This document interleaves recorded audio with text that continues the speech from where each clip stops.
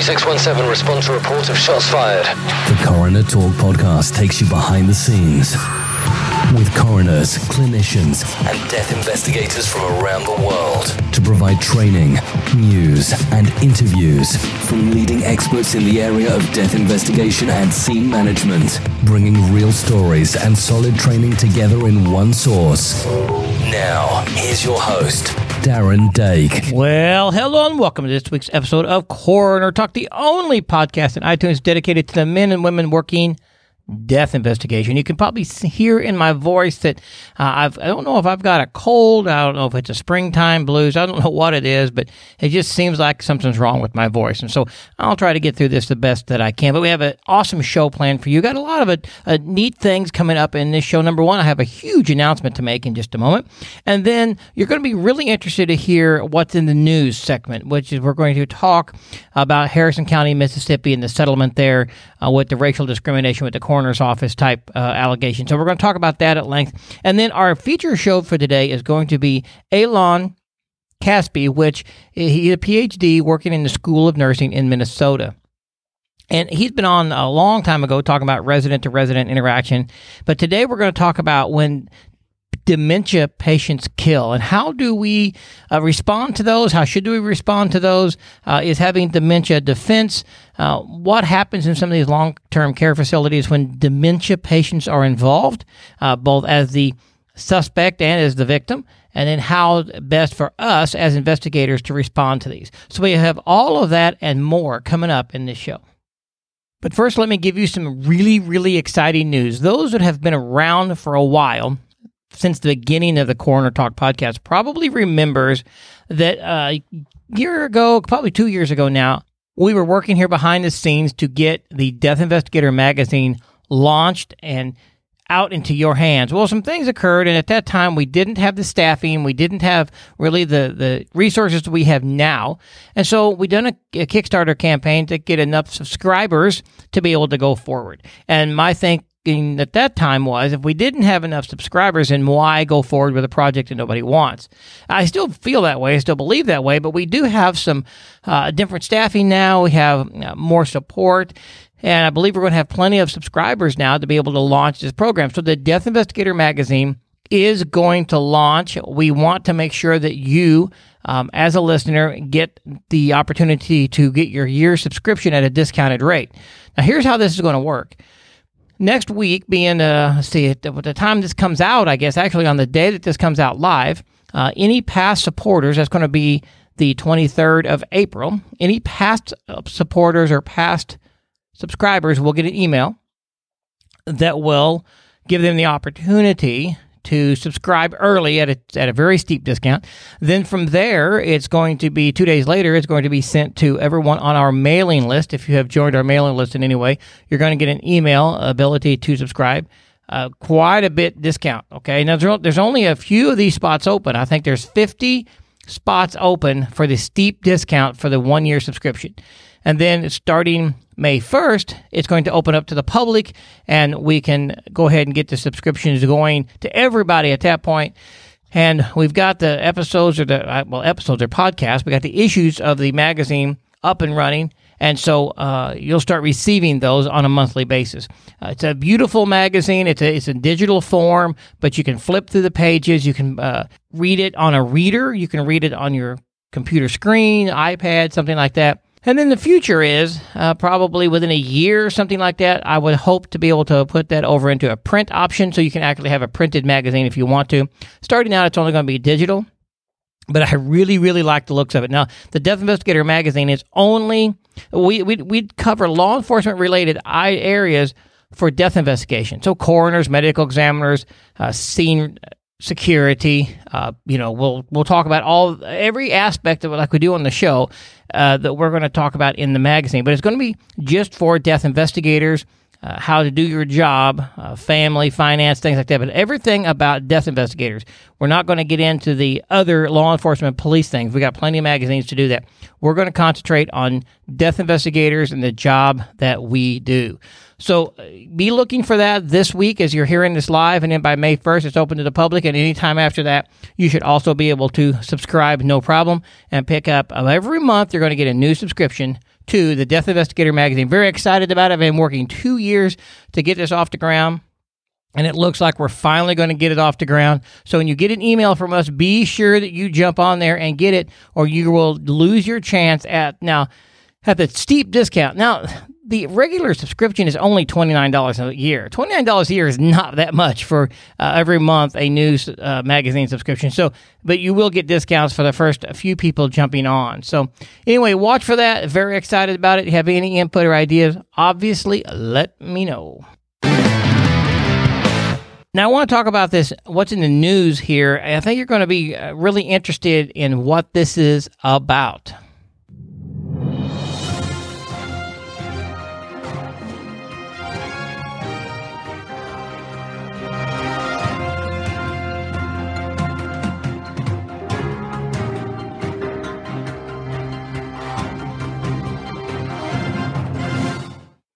Okay, let me give you a little backstory here. Now, this was just as of April 21st, I believe, April 20th. As of April 20th, 2018, a settlement was reached in this case. Now, I want to talk about this case both from a personal side, but also from a coroner ME side. And, yeah, I know that I get a little personal sometimes, and I get a little bit ramped up when it comes to how I feel about things, but I cannot say that I specifically know the coroner in Harrison County. I know that I've met him. I know that I have talked to him at conferences and sat with him for a while. He is a fabulous guy. I've heard nothing but good from him. But, so this isn't a him thing. And in fact, during all of this, he was found not to have been implicit in anything. But, so here's the situation. There is a number, I believe 6, Black-owned funeral homes. So, African-American people own these funeral homes. And the way the Harrison County Coroner's Office works, funeral homes do removals for their coroner investigators, and then there's some long-term storage and things like that. So they rotate around which funeral homes are supposed to come get bodies, I guess. And there was a lawsuit that said that the Harrison County Coroner's Office was not using black funeral homes enough at the same ratio they were white funeral homes, so they sued Harrison County and the Harrison County coroner.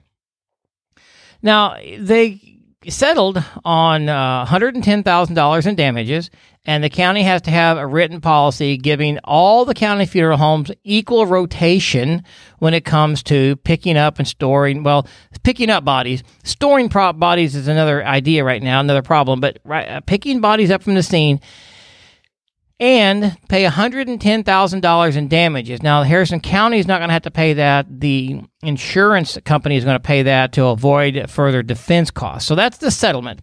But now, let me tell you what was asked for in the beginning. Now, let me point out that the coroner, Hargrove, was specifically found that he had not done anything wrong. Let me point that out. He was exonerated of doing anything wrong. When he testified, he said he was colorblind in his duties, and I believe that he probably is. But in this court hearing, in this settlement, he got exonerated from doing anything wrong. So I want to make sure that you understand that. He or his office was not found guilty of anything. So let me just point out here that the black funeral homes had argued that they were owed $870,000 in lost profits from 2012 to 2016.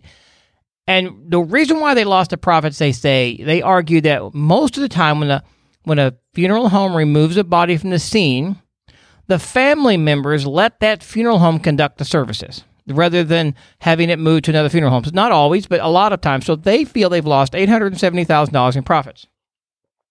The experts who prepared the estimate had originally put the black funeral homes at a loss of $6.4 million. Well, number one, if they argued that they lost $870,000, what experts said the estimation loss was $6.4 million? Obviously, they're not very expert at anything. But then when it was all said and done, they settled on $110,000. So it went from $6.4 million to $870,000 was the argued, and that was only possibly that the families would use a funeral home, and they settled for $110,000. Now, here's my point about this.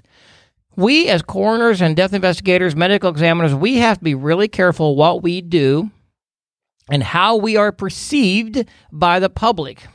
However, and this is where I'm on my soapbox, I think if you know me, now if you may be listening to me right now and have no idea who I am other than my voice, but many people know who I am and know me. And I know many of the coroners in Mississippi, the ones that I have met and dealt with, I love every one of them. They are fantastic people. Mr. Hargrove's no different. But here's my problem. It seems to me that this is another example of we're bringing the race card into a problem that may or may not have been a problem. First off, if you have a problem that funeral homes are being used indiscriminately, then bring that suit. All right? If we have, I'm going round numbers here. If we have 10 funeral homes and only 3 of them are getting the rotation most of the time, then 7 funeral homes are left out. Okay, that's a problem. And if you want to bring a lawsuit or you want to bring a complaint on that, that's fine. But why do we have to bring race into it when it's proven that this coroner and this coroner's office is not racist? There's nothing to do with race. Why this was done, how this was done, I don't understand all of it. But I'm just reading what the findings and the facts were. I'm probably one of the most colorblind people you'll ever meet, but I don't like to be accused of a racial issue. Does that make sense? You know, just like this Starbucks thing here recently in the news, they came up that these poop individuals were arrested and removed only because they were black. But obviously we've learned that that is not the case. We've learned that that was a policy of Starbucks, and the manager only did the job that she was supposed to do from the company, and now the company's actually throwing her under their bus because nobody wants controversy and lawsuits. All I'm trying to say is we have to all work together, okay? And I feel that it's a negative thing to skew the facts and make it racial when you can't actually say or prove that it's racial. Deal on the business side. If these ever know how a number of funeral homes are getting discriminated against because it's business practices, that's fine. Why do we have to bring race into it? If we want to be colorblind, if we want to be non-racist, then people are people, humans are humans. I get so sick and tired of hearing, well, this person's to get discriminated against because they're Asian, or this person's black, or we go into some. Hey, let me tell you what, straight up fact, I'm a white male, and I have been discriminated against more than once in the black community. Just saying, all right? I'm certainly not where some of these people have been, but I think it's ridiculous. We're all human beings. We all live on this planet together, and we're all here to work and to love each other. This whole racial thing, and every time someone gets a little butthurt, we want to throw up that it's a racial thing, I think is a little ridiculous. However, I'm happy that the funeral homes in Mississippi has got the policy changed. I'm happy that they're going to be able to be on a normal rotation. How and why that happened, what was going on, don't know. It obviously was proven that it was not a racial issue. It was just a policy issue or a dispatch issue or something. But it went from 6.4 million, which is a gross overstatement. Now, let me back up. You want to be taken seriously? You want to be taken seriously that you have a serious issue and you go from 1.6 million to 6.4 million to 870,000 to 110,000? Your whole lawsuit looks like a joke, right? It looks like a joke when you start out with 6.4 million and you settle for 110,000. It's because you didn't have a claim in the first place and you just wanted to cause problems. Now, I'm sure I'm going to get letters. I'm sure I'm going to get hate mail, okay? But see, here's the thing. I love you. I love each and every one of you, okay? But at the same time, this is my microphone, and I have an opinion. I'm glad that the whole policy has changed. I'm glad that they're going to be fair and equal. That I like. But I'm so sick and tired of us not getting along because we want to throw race into everything. It isn't always about race, people. It isn't. I swear, I promise you, it isn't always. Sometimes it is, and sometimes that's bad, and we need to fix that. But it isn't always that way. So it was proven in court that it wasn't. It was proven that it wasn't, the coroner was not racist. And I'm glad that came out because I'm glad he's not. And if he was, I would hope that he would be removed and or prosecuted. Absolutely. But it was found that he wasn't, and I'm glad that he wasn't. And I hope they can all get along and, of course, move forward from there. So, in the way, I hope I haven't made you mad. I hope I didn't upset you. But the whole point of it is we have to watch what we do. We have to be fair. We have to be non-biased. And because if we're not, this type of stuff can come back on us too. All right, we can be sued for things if we have a perception of being racist or a perception of taking one fancy funeral home over maybe a less fancy funeral home, because some areas have higher scale funeral homes, white, black, it doesn't matter. Some are richer than others. Maybe some have a response time issue, whatever. We still have to make sure we're fair, firm, and impartial in everything we do. That's the key part here, is to make sure that we are all operating equally and for the people of our jurisdiction and our county. Adjust your earbuds, turn up those speakers, and hang on. It's now time for this week's featured conversation. All right, joining me on the show today is, as I introduced earlier, Eylon. Welcome to the Coroner Talk podcast. You're not new to the show. This is your second time, I think. Yes, I'm thrilled to be here today. Thank you for having this wonderful dissemination platform for coroners and medical examiners. Taking the time. So tell you what, let's start, before we talk about this study, start and give us an overview of the problem as a whole. And I know months ago, maybe even a year ago, we talked about this, but give us an overview of what we talked about then, and then let's talk about this new study. All right. So we're talking about long-term care homes, and long-term care homes may include, among other settings, nursing homes, assisted living residences. There's other types of long-term care homes, but today we're going to focus mostly on nursing homes and assisted living residences. One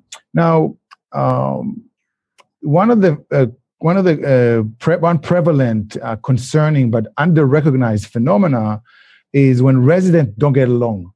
Okay, and the impact on target residents could be anywhere from minimal to severe and to deadly incidents.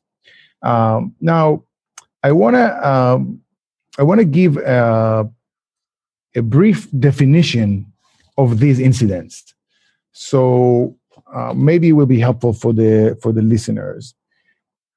The definition of resident-to-resident incidents: a negative, aggressive, and intrusive verbal, physical, material, or sexual interactions between residents that in a community setting would likely be unwelcome and potentially cause physical or psychological distress or harm to the recipient. And I always underline in my presentations and training program of this phenomena the words "in a community setting," because if someone would walk into my office today and out of the blue tell me, "Eylon, blank you," I would probably have to lie down for a couple of hours, let alone if someone would lay a hand on me, right? But for some reason, when those episodes occur in nursing homes, there is a tendency to normalize those incidents, and that's dangerous. And I believe, and my colleagues believe, that significant part of it has to do with ageism and with dementeism. What value do we have in our society to elders in general and those living with dementia? So what my study has done, my recent study, I examined the death of 105 elders due to resident-to-res incidents in the context of dementia. And when I say in the context of dementia, I mean that at least one of the residents involved was reported to have dementia.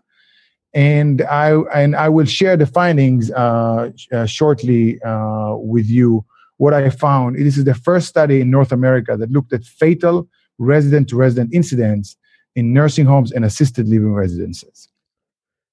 Well, let's back up just for a second. You had mentioned about some of these activities becoming normalized. Now, are you meaning becoming normalized by the staff because they just kind of rule it as well? People in this condition act like that? Or are you saying it's becoming normalized by society? Well, both. Nursing homes are, while they can't operate in isolated ways, so to speak. They are embedded within communities and within our society. The people who work in nursing homes are from this society, and they are internalizing ageist and perceptions about older adults. And they're bringing these perceptions into the nursing home. Now, that being said, there's a lot of people who are aware and are not ageist, and they're very compassionate and they're very dedicated. In fact, the majority of our nurse aides and CNAs, certified nursing assistants, those who provide 80 to 90% of the care, are very caring and dedicated individuals. But they're very understaffed and undertrained and undersupervised when those incidents occur. Well, so, we're going to get into some of the specifics of the incidents, but I could see in a nursing home setting, people with dementia, things like that, there's going to be a lot of interaction. Maybe someone did push somebody down, but it could have been an accident. Maybe it wasn't an accident. But if nursing homes react, that's going to be every day. I think some parts of that can occur every day. But then what do they need to do to report? If it's a person that does it a lot, maybe they need to take different actions or move them to a different nursing home if they're violent.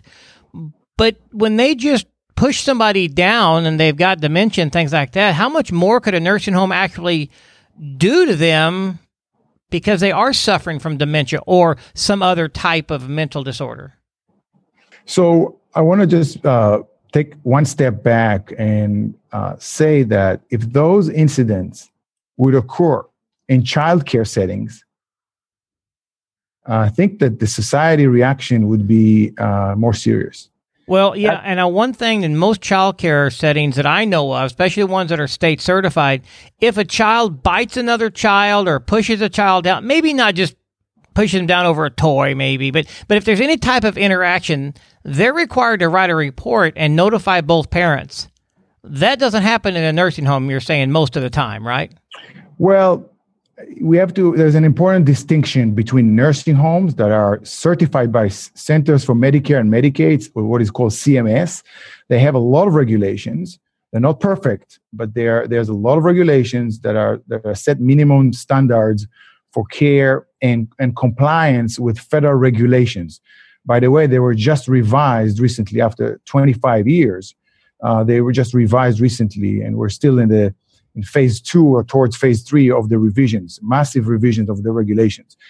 By contrast, assisted living residences that are considered the fastest growing residential care option in the US, with over 40% of the residents with dementia nationally. And one latest study shows 7 out of 10 residents with some level of cognitive impairment have very minimal regulations and standards.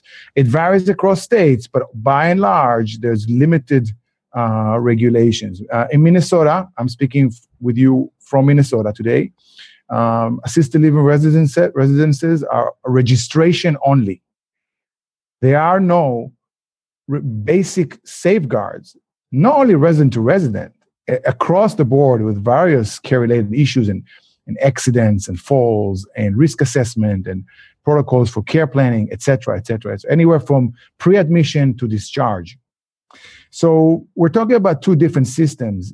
Now, there are requirements in nursing home, there are requirements to report on those incidents, but there are gaps there. And we can't get into all those gaps today, but we know that those incidents are underreported, not only underreported internally to the administrator and the director of nursing or the director of social services, the social worker, but they're also underreported externally to the state service certification agency.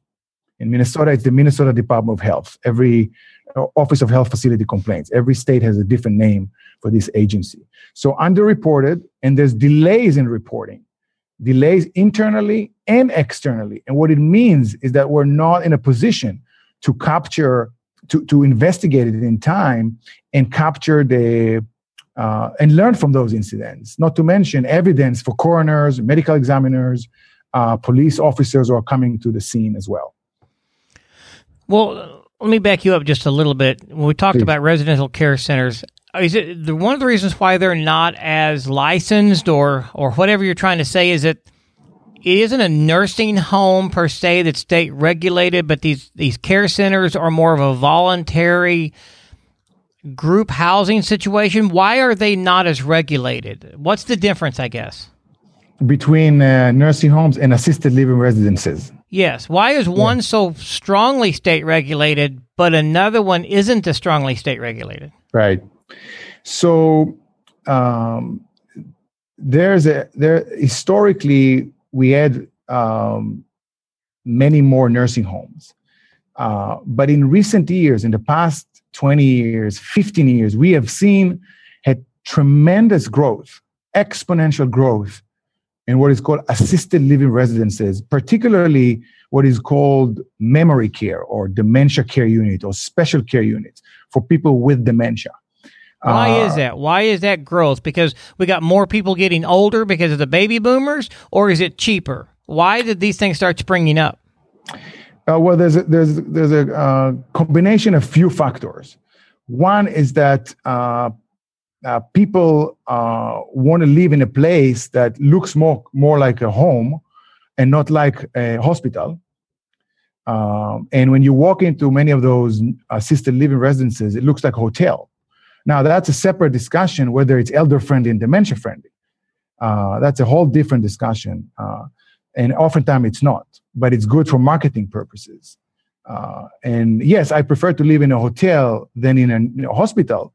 But still, many of the elements in the physical environment of those assisted living residences are not user-friendly for elders, and especially not for elders with dementia. And that's a separate discussion. Now, people, so in nursing homes, the quality of care on average was low. There's many government accounting office reports and other government reports, federal reports on low quality of care in nursing homes. Although there has been progress made over the years with the regulations of nursing homes and efforts for compliance. But people wanted to live in a place that feels more residential, and they were looking for an alternative. And developers identified that and tapped into it. And that's why we see incredible growth of assisted living, which with the philosophy is supposedly different. It's more home-like, and there's more respect for choice, perhaps, and more autonomy. But that was good when we started having residents in assisted living. Now the population has aged in place, and we have over 40% residents in assisted living with dementia, and 7 out of 10 with cognitive impairment. The reality has changed, but the regulations have not caught up. All right, I understand now, because they're going into an assisted living without any mental issues, but because they're aging in place, as you say, now they're starting to have Alzheimer's, dementia, things like that. Maybe not to the point that the family has to hospitalize them, but we have problems. But wouldn't be so similar as staying in their own home. They're not able to take care of themselves there, but they're in a assisted living with a little bit more care, but they're not watched as much. But a lot of the assisted living centers I've seen, they have individual rooms, but a lot of them have common areas as far as living room and dining room and things like that. I think there's some others maybe have their own kitchen, but not that many. So a lot of these incidents you're talking about, does it occur in the private rooms or in the common areas? So, it's kind of a segue into the findings of my study, pilot exploratory study. So with regards to your question, and I should preface and say that while I examined the death of 105 elders, and elders I define as people over the age of 60 or older, for each data element, for example, to your question, where those incidents occurred, 59% occurred inside bedrooms, but it's out of 84 incidents for which there was data to determine it.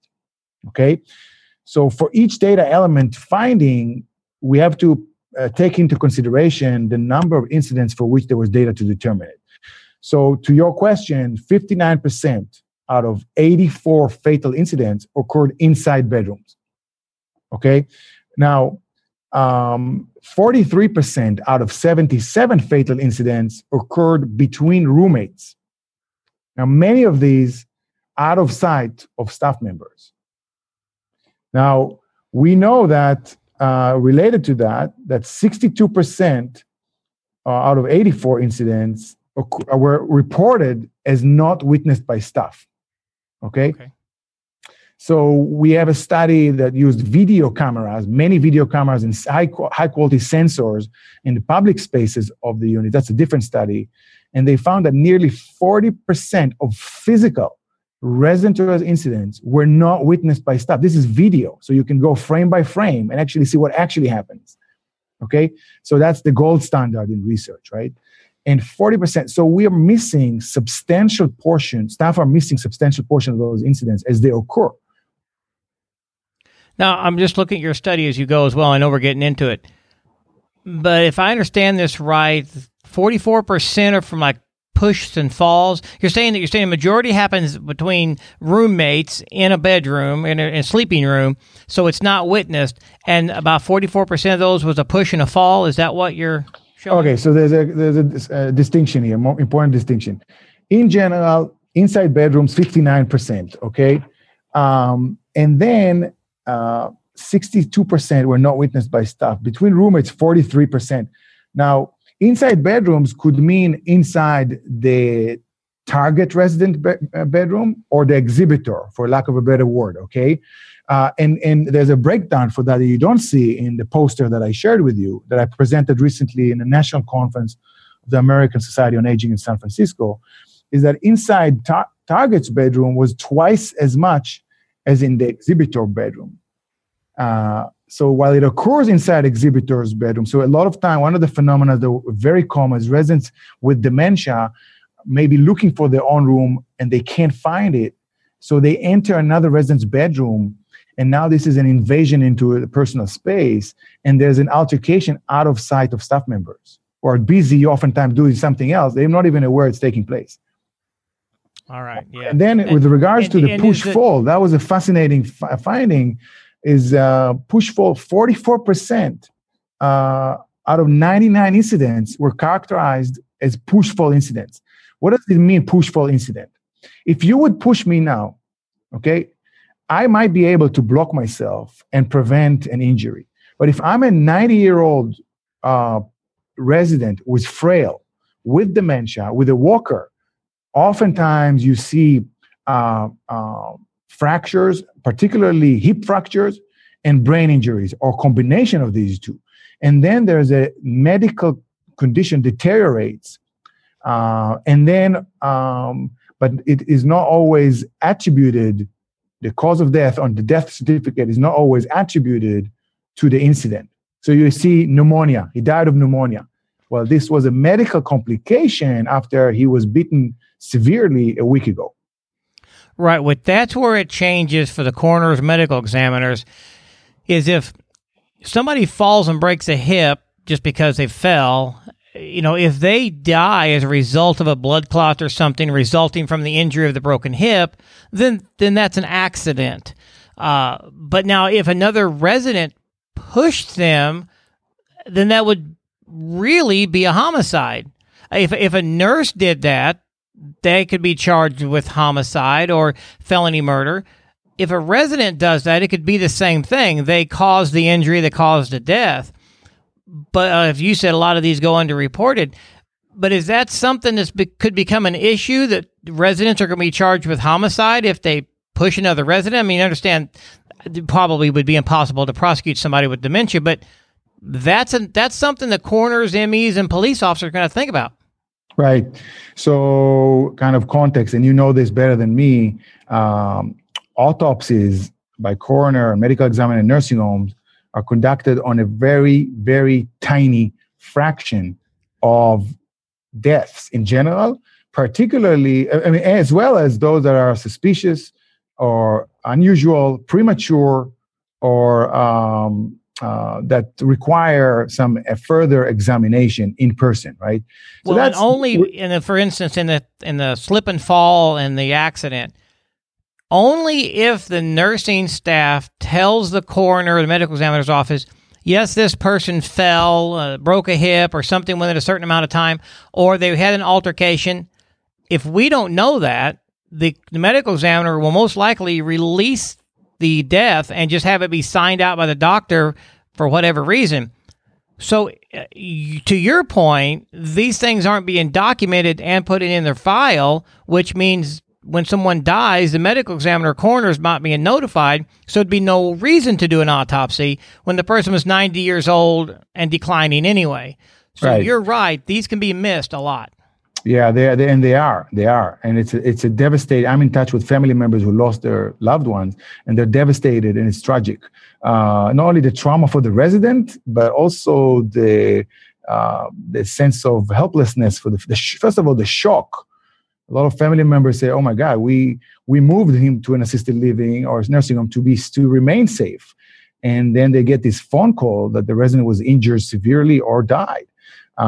And they just completely shocked and they feel very isolated.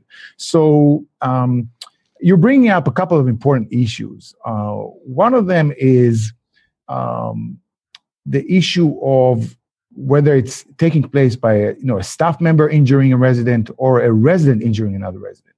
So, technically, it's an homicide, right? If a human being is causing the death of another human being, it's a homicide, right? If I understand it correctly, right? Yes. That being said, we are talking about highly vulnerable and frail population. In nursing homes, the majority of residents have dementia. Some estimates talk about 60, 70, some parts of the country could be 80% with dementia. And dementia is underdiagnosed, so it might be even higher than that. So we're talking about people with serious brain disease. Oftentimes, even residents who are considered the exhibitors in those incidents are victims themselves. Not always. There are residents who have lifelong tendencies to violence and they have criminal background and a criminal record, and they were violent before. There's sex offenders living in nursing homes. Not all of them are active, right?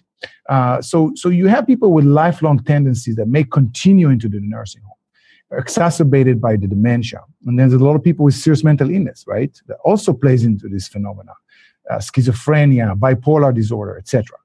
So when one of my concern is that because so rarely residents with dementia are charged in those incidents. I'm aware of only a single incident that a resident with dementia was charged due to this incident. Okay.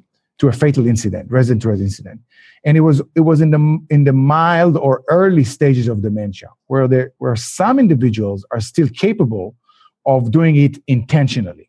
So they were able to, according to the report, prove intent to harm. Okay, but that's very rare. My problem is that when police comes in or the coroner's coming in, once they hear the person had dementia, they're dropping the case, they're closing the case, and we, as a society, as a community, as loved ones, as policymakers, are not learning from those incidents because they're not investigated. So what we need is to track this phenomena, to investigate it and learn not to criminalize a person with a serious terminal brain disease, such as Alzheimer's disease, but to learn from those incidents. Because trust me, those incidents reoccur in the same patterns. And it's a huge missed opportunity not to learn from those incidents. And on your findings here, you're looking at 105 deaths during this time period. But from our conversation here, I'm inclined to believe that this number of deaths would be a lot higher. You're only finding 105 because of proper reporting or witnessing or whatever.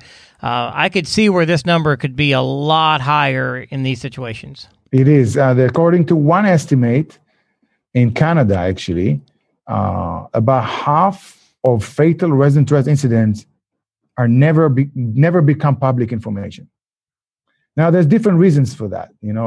First of all, we have to remember the landscape, the legal landscape within which we're operating. Okay, if there are nursing homes and assisted living operate under concerns for liability, concerns for adverse publicity, there's a massive disincentive to report.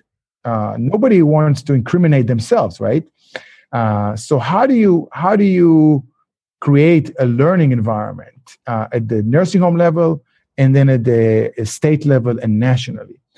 And I believe that those who do a good job in preventing those incidents, those care providers who do a good job, are actually reporting more because they understand that only when you report internally in time, immediately, to the administrator and to the director of nursing and director of social services, and do an internal investigation immediately and report to the state, we as a community can learn from those incidents and prevent incidents from occurring, similar incidents occurring in the future.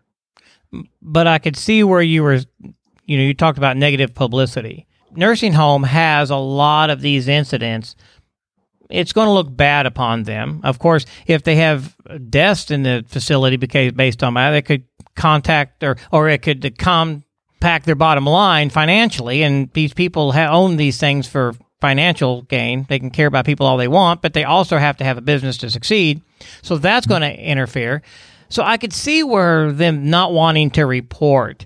But even if they didn't report to the state, and I don't advocate that, but even if there was something in a file to where if the interaction files, reports, things like that in a file, when someone dies, they would have the information available. Just because a resident pushed another resident and there was something in the file, something may never come of it. But they're not even doing that much, which means, well, not all, but a lot aren't doing that much, which we don't have that information. Yeah. Mm-hmm. So one of the problems is that the CMS, that's certified nursing homes in America, does not currently have what is called FTAG. FTAG is a state survey deficiency citation, and there's at least 100 of them for various care-related issues. Okay, for falls, psychotropic medications, physical restraints. But the resident-to-resident incidents fall under big, broad buckets of, if you will, of abuse and neglect. And they're buried forever. So we're not learning from them. I published an article with 20 reasons why, a journal article, 20 reasons why we need an FTAG for resident-to-resident incidents. Because as the director of the CMS Survey and Certification Group, David Wright, said a couple of years ago, he said, we CMS don't want to become the historians of bad care. What's the point of compiling thousands of reports that we're not reading and we're not learning from them? So if you have an FTAG, so when I made a Freedom of Information request to CMS and I got data recently from 50 states to analyze abuse and neglect, my original intention was to capture resident-to-resident incidents. They said, sorry, we don't have an FTAG for resident-to-resident. So now it would take years to identify those buried within state inspector reports, texts. And it's extremely time-consuming. It's almost impractical to do. So if we had one FTAG, we could do that. Right. Even if you had the information that there was a resident-to-resident incident, if there wasn't an autopsy done to denote the real cause of death, you would simply be guessing anyway. So I could see where even if you went through all that data, you still would not necessarily have very close to the real numbers. That's true, because citations are underestimation of the actual incidents that occur. So by the learning organization, those that are committed to what is called culture change in nursing homes, those that implement all the roadmap, all the components that provide good care, anywhere from staff training programs to meaningful engagement of residents. Many times those incidents occur when residents are not engaged in anything meaningful, so they're bored. This is exactly where a subgroup of residents with Alzheimer's disease and other forms of dementia develop irritability and restlessness and anxiety. They're trying to go to the door, they want to go home, they fight with each other. But the same group of residents, when they're engaged in something meaningful, purposeful, that enriches their lives, you see dramatic reduction of those incidents. But several studies have shown that the majority of residents with dementia in nursing homes are doing basically nothing most of their awake hours. Right. Yeah, I could see that too. So we're getting close on our time here, Eylon. Let me just finish up by asking you this. Some of your future directions that's on your poster study here talks about the medical legal database. And are you referring that to the medical examiners and coroners? What type of information would you like?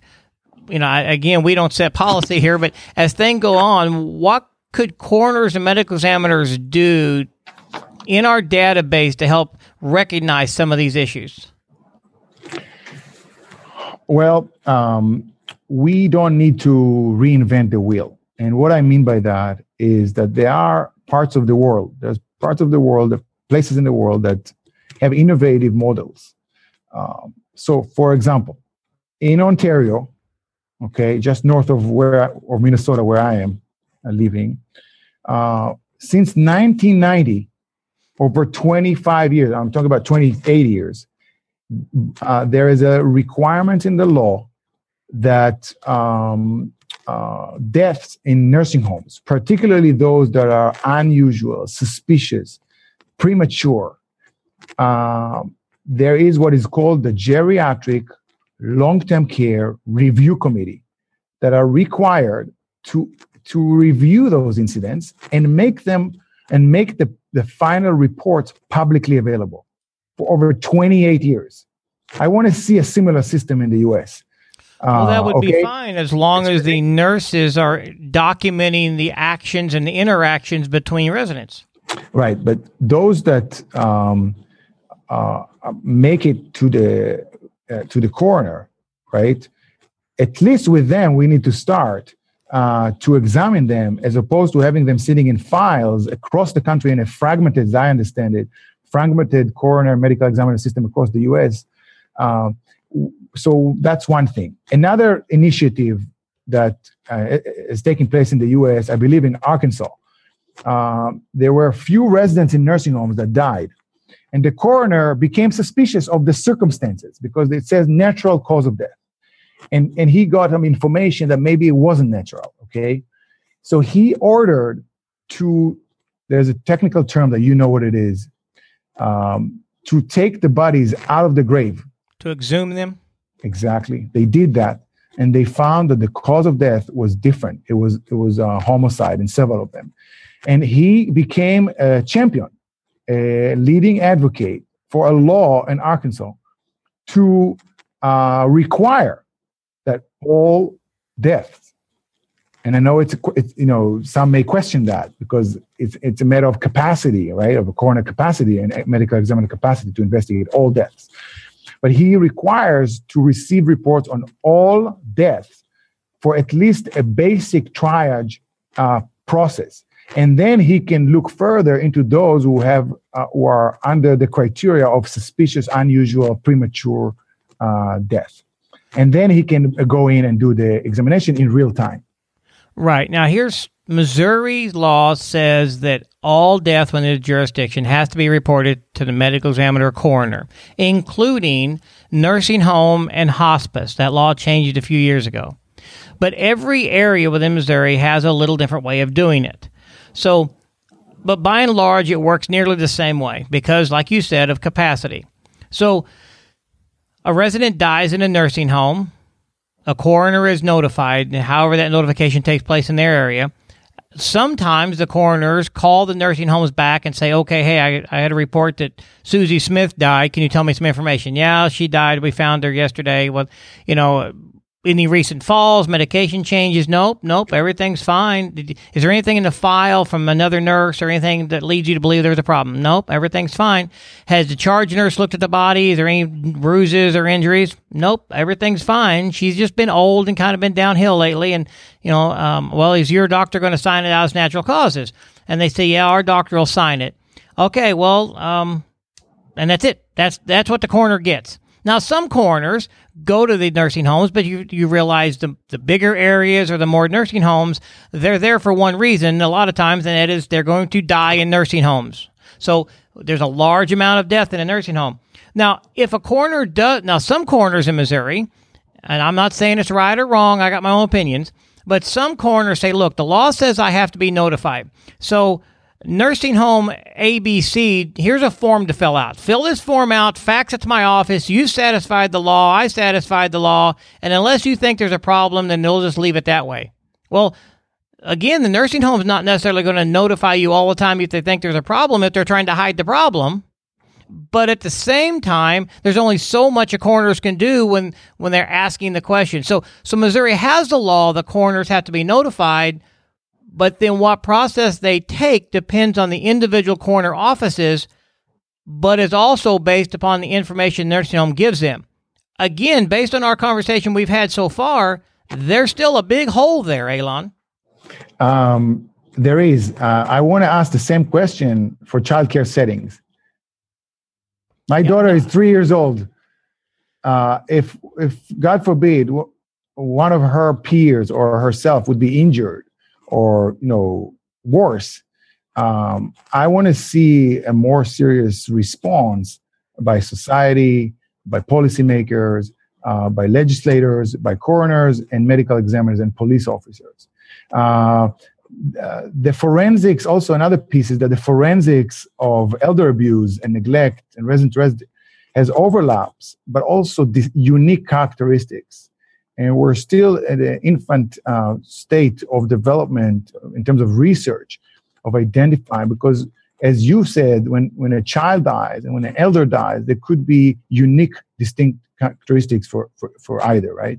And police officers need to be trained in those characteristics. So there are centers for excellence in forensic elder abuse and neglect, such in Orange County, California, and other places that are model for that. But anyways, so yes, the point is that yes, it will still be underreported, but I believe that elders, if I'm 87 years old, and I can live another week, and I could live another week, that week could have been very meaningful to my life. Okay. Right. So I deserve to live that. That's a human right issue. It's a legal issue. It's a human right issue. There, by federal law, they are required to provide, nursing homes required to provide safe care environment. So that week could be very meaningful. Maybe I wanted to share something with my family. Maybe I wanted to experience something before I die. So I feel that there's a lot of normalization and dismissive attitude, unfortunately, tragically, to the detriment of the residents and their family members. So it has to be a timely and thorough investigation, the same standards we apply for child care deaths. And from that point on, we need to identify what are the gaps in the coroner medical examiner system and the law enforcement system. And there are reports that already report on that in terms of coroner and medical examiner, that our protocols need to be developed to respond in time and to conduct a thorough examination of the body and the scene. And it also requires staff not to contaminate the scene. For example, they may wash the resident or they may be removing items from the scene, and now you compromise the investigation and the evidence. I agree with you 100%. You've got a couple of problems in staffing of the coroner's office. They just a lot of times do not have enough manpower to investigate these deaths. I also agree that in many cases, whenever you're dealing with a nursing home, you use the word dismissive, and I mean, I don't know if I want to use that word, but I do understand that your way of thinking is that many people, even investigators, coroner's office, medical examiners, they do understand that they're going into a nursing home and you get way more deaths out of a nursing home than you do a child care center. So it does get a little dismissive, doesn't it? It does get a little bit, well, yeah, they die there every day. That's what they do. That's the place where they die. And so I could see where that can cloud some of the investigations as well. So you're right. I'm agreeing with you. I also agree that I don't know what the exact answer would be, because someone has to pay for the further investigation. But I think that each coroner or medical examiner's jurisdiction can take it upon themselves to do a better role. I know from talking to you the last time, after I talked to you the last time, I kind of looked at how we did things in our county, and I went to our nursing homes and I met with all of their charge nurses, and we set some things a little bit different. And when a resident dies, I'm going to ask a certain amount of questions, and they need to have the answers available when I'm on the phone. And the charge nurse, the actual on-duty charge nurse, 24 hours a day, they have one, has to go and do at least a cursory body exam, because I want them to look for marks, bruises, things like that, not just a CNA or not just guess. So we've started doing things a little different here since I spoke to you the last time. I don't know that we're doing as much as we can, maybe, or should, as time and money allows. Mm-hmm. But I think in closing here, I think one thing I want our investigators listening to know is in your jurisdiction, in your area, you can do something to improve the investigation of the elder death. If they happened in a home, you would investigate it further. So if it happens in a nursing home, you should also make sure you're asking the right questions, showing up sometimes and doing an investigation rather than just saying, fax me a form to the office. Elan, I'm sure you would agree that anything is better than nothing here. Right. So it's important to emphasize that many of those incidents occur because of realities of understaffing. Half of nursing homes in America were found recently in a very large review of many studies to be understaffed. And 1/4 are dangerously understaffed, meaning we're putting residents in danger. It's also cruel for staff members, by the way. Now, those resident incidents, oftentimes they are neglect. They are issued by state survey agencies as neglect. Neglect either by the institution, by the long-term care home, nursing home, or individual or employee, or a combination of these, right? So it's not just the resident who exhibits it, which we always have to remember that they have, oftentimes they have a serious brain disease, or so it's not just the resident, it's also a responsibility of the long-term care home to provide a safe environment. So neglect is an issue here as well. The other thing that you need to look into is the history. Oftentimes when I review those incidents, I saw that there was a history. That resident who was the exhibitor in the fatal incident had a history of similar incidents in the past few hours, days, weeks, months, or a year or two. So there's a history oftentimes, not always, but there's a history oftentimes. So what did they do? If they knew the risk, did they adjust the care plan, which is a legal document, for the resident or not? Did they investigate internally or not? Did they document the investigation? Did they report it immediately to the administrator and the director of nursing? Did they report it to the state? So those things need to be questioned. And again, there's two systems here, assisted living and nursing home, and they're very different in terms of the regulatory standards. So we always have to remember that as well. Now, when I say, when I use the term dismissive, I mean in practical terms. I cherish, of course, the work of police officers and coroners and medical examiners. And I myself started in a nursing home 24 years ago as a nurse aide in a nursing home where my grandfather lived. So I cherish the work of the nurse aides. But I feel that we're applying a dual standard in our society for children and youth and for elders. And when you look at the CDC, Center for Disease Control and Prevention, and you look how much effort they put on prevention of violence and death among children and youth and women and domestic violence, and to what extent they focus on elder abuse, then I think that it becomes clear that as a society, we're not applying the same standards. And I'm not talking about truly natural deaths. I'm talking about deaths that were caused by neglect or by harm by another individual. So oftentimes, 5 of those 105 incidents where I classify them as untruthful reports. So the family was told the resident died. He just fell. One wife, which we interviewed, Dwayne Walls, the wife was told on a Thursday that he just fell. She asked, "Shall I come? I can drive 1 hour. I can come see him." Said, don't worry. We're watching him.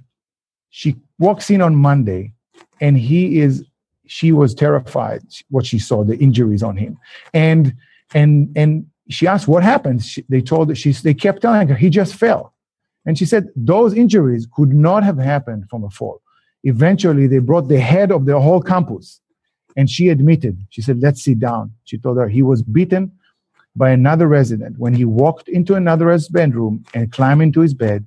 And he was beaten by another resident with dementia with a cane. She stayed with him. She moved in with her husband, and he died a week later. On his death certificate, she told us there was only pneumonia recorded. So, there's a long way to go. Some families put hidden cameras, and they were able to substantiate that the reports are not accurate. So there are ways, but I think that in general, I only can wish and hope and that coroners, medical examiners, and police officers would look into unusual, suspicious, and premature death in nursing home in a more serious way, as we would have done with childcare settings. Right. And I agree. And I know we still have a long way to go. But again, what we're doing here and what we've done in the past is just sharing the information, making investigators aware that there's a problem. And then from here, I think we can improve.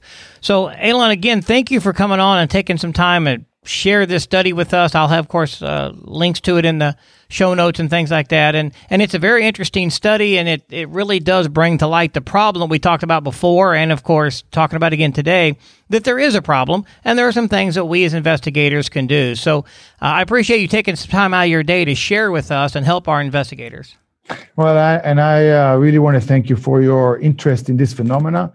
And if you hear, or one of your listeners hears about a coroner office, doesn't matter where in the United States, or a medical examiner office who wants to collaborate, who wants to share information and learn, because we need to reach across sectors. We need to reach across industries so that we improve our response to unusual, premature, and unusual death that could have been avoided and are not, because we're not learning from those incidents. So I would love to hear about people who want to collaborate and share information within your network. Right. No, I appreciate that. And I'll put that out to our listeners. And if somebody, they can contact me, they can contact you. I'll have your information in the show notes as well. Either way, hopefully somewhere across the country, we can get a few agencies that wants to help you with some information, and maybe you can help them understand the better way to investigate as well. Right.